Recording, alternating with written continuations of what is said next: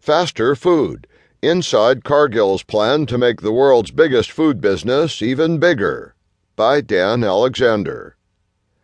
If David McLennan were CEO of any company but Cargill, he'd be in trouble right now. Since taking over the top job last December, earnings are down 22% and $1.2 billion over his first 3 quarters.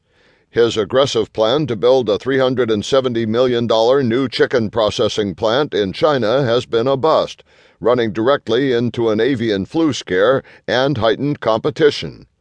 And the company has become entangled in the global hysteria over the safety of genetically modified foods, losing more than $90 million when Chinese officials started rejecting Cargill's shipments of corn containing a yet-to-be-approved GMO.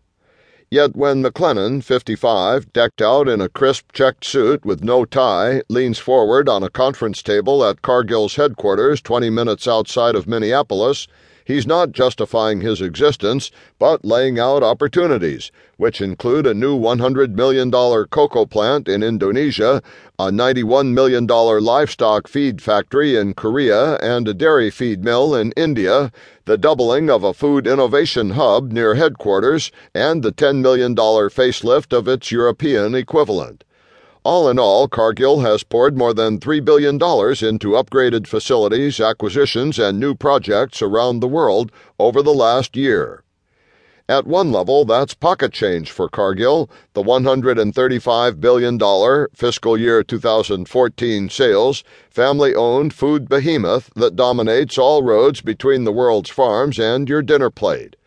But it is important, insists McLennan. Since the company was founded in 1865, the core of its business has always been trading commodities, buying, storing, shipping, and selling the crops farmers grow around the world.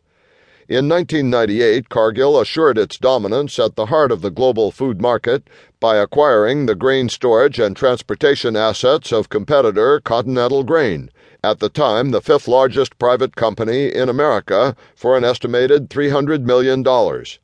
Today, Cargill operates the world's largest fleet of ships transporting dry bulk commodities, some 550 boats stopping at 6,000 ports around the globe.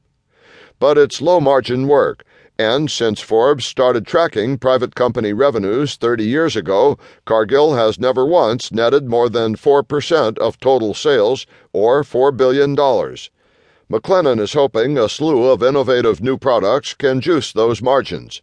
Being big means that we're slower than we need to be, he says. His plan? Make the elephant sprint, or at least jog. Inside Cargill's Industrial Specialties unit on the edge of Minneapolis, scientists play with crop derivatives to turn them into things like paint, glue, shoe soles, and glass.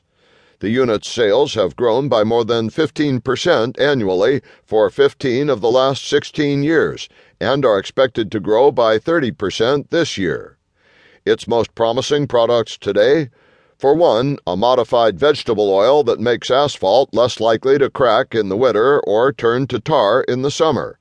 Cargill started selling it 2 years ago and has already shipped 30 million pounds of the product around the world. The plan is to be selling 100 million pounds of it a year by 2020. Another big win could be soybean oil that can be tweaked into foam for car seats.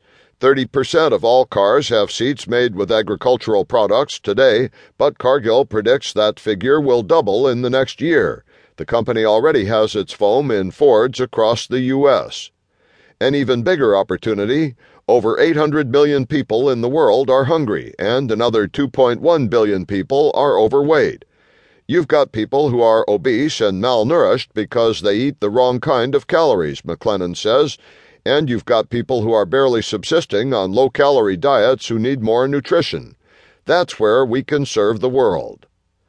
Scientists have long known what types of food cause health problems, but people keep wolfing them down because their healthier alternatives taste like cardboard.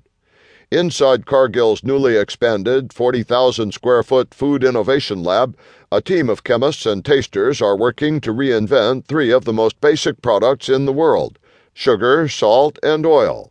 The greatest success so far? Truvia, a zero-calorie sugar alternative derived from stevia rather than sugarcane. Launched in 2008.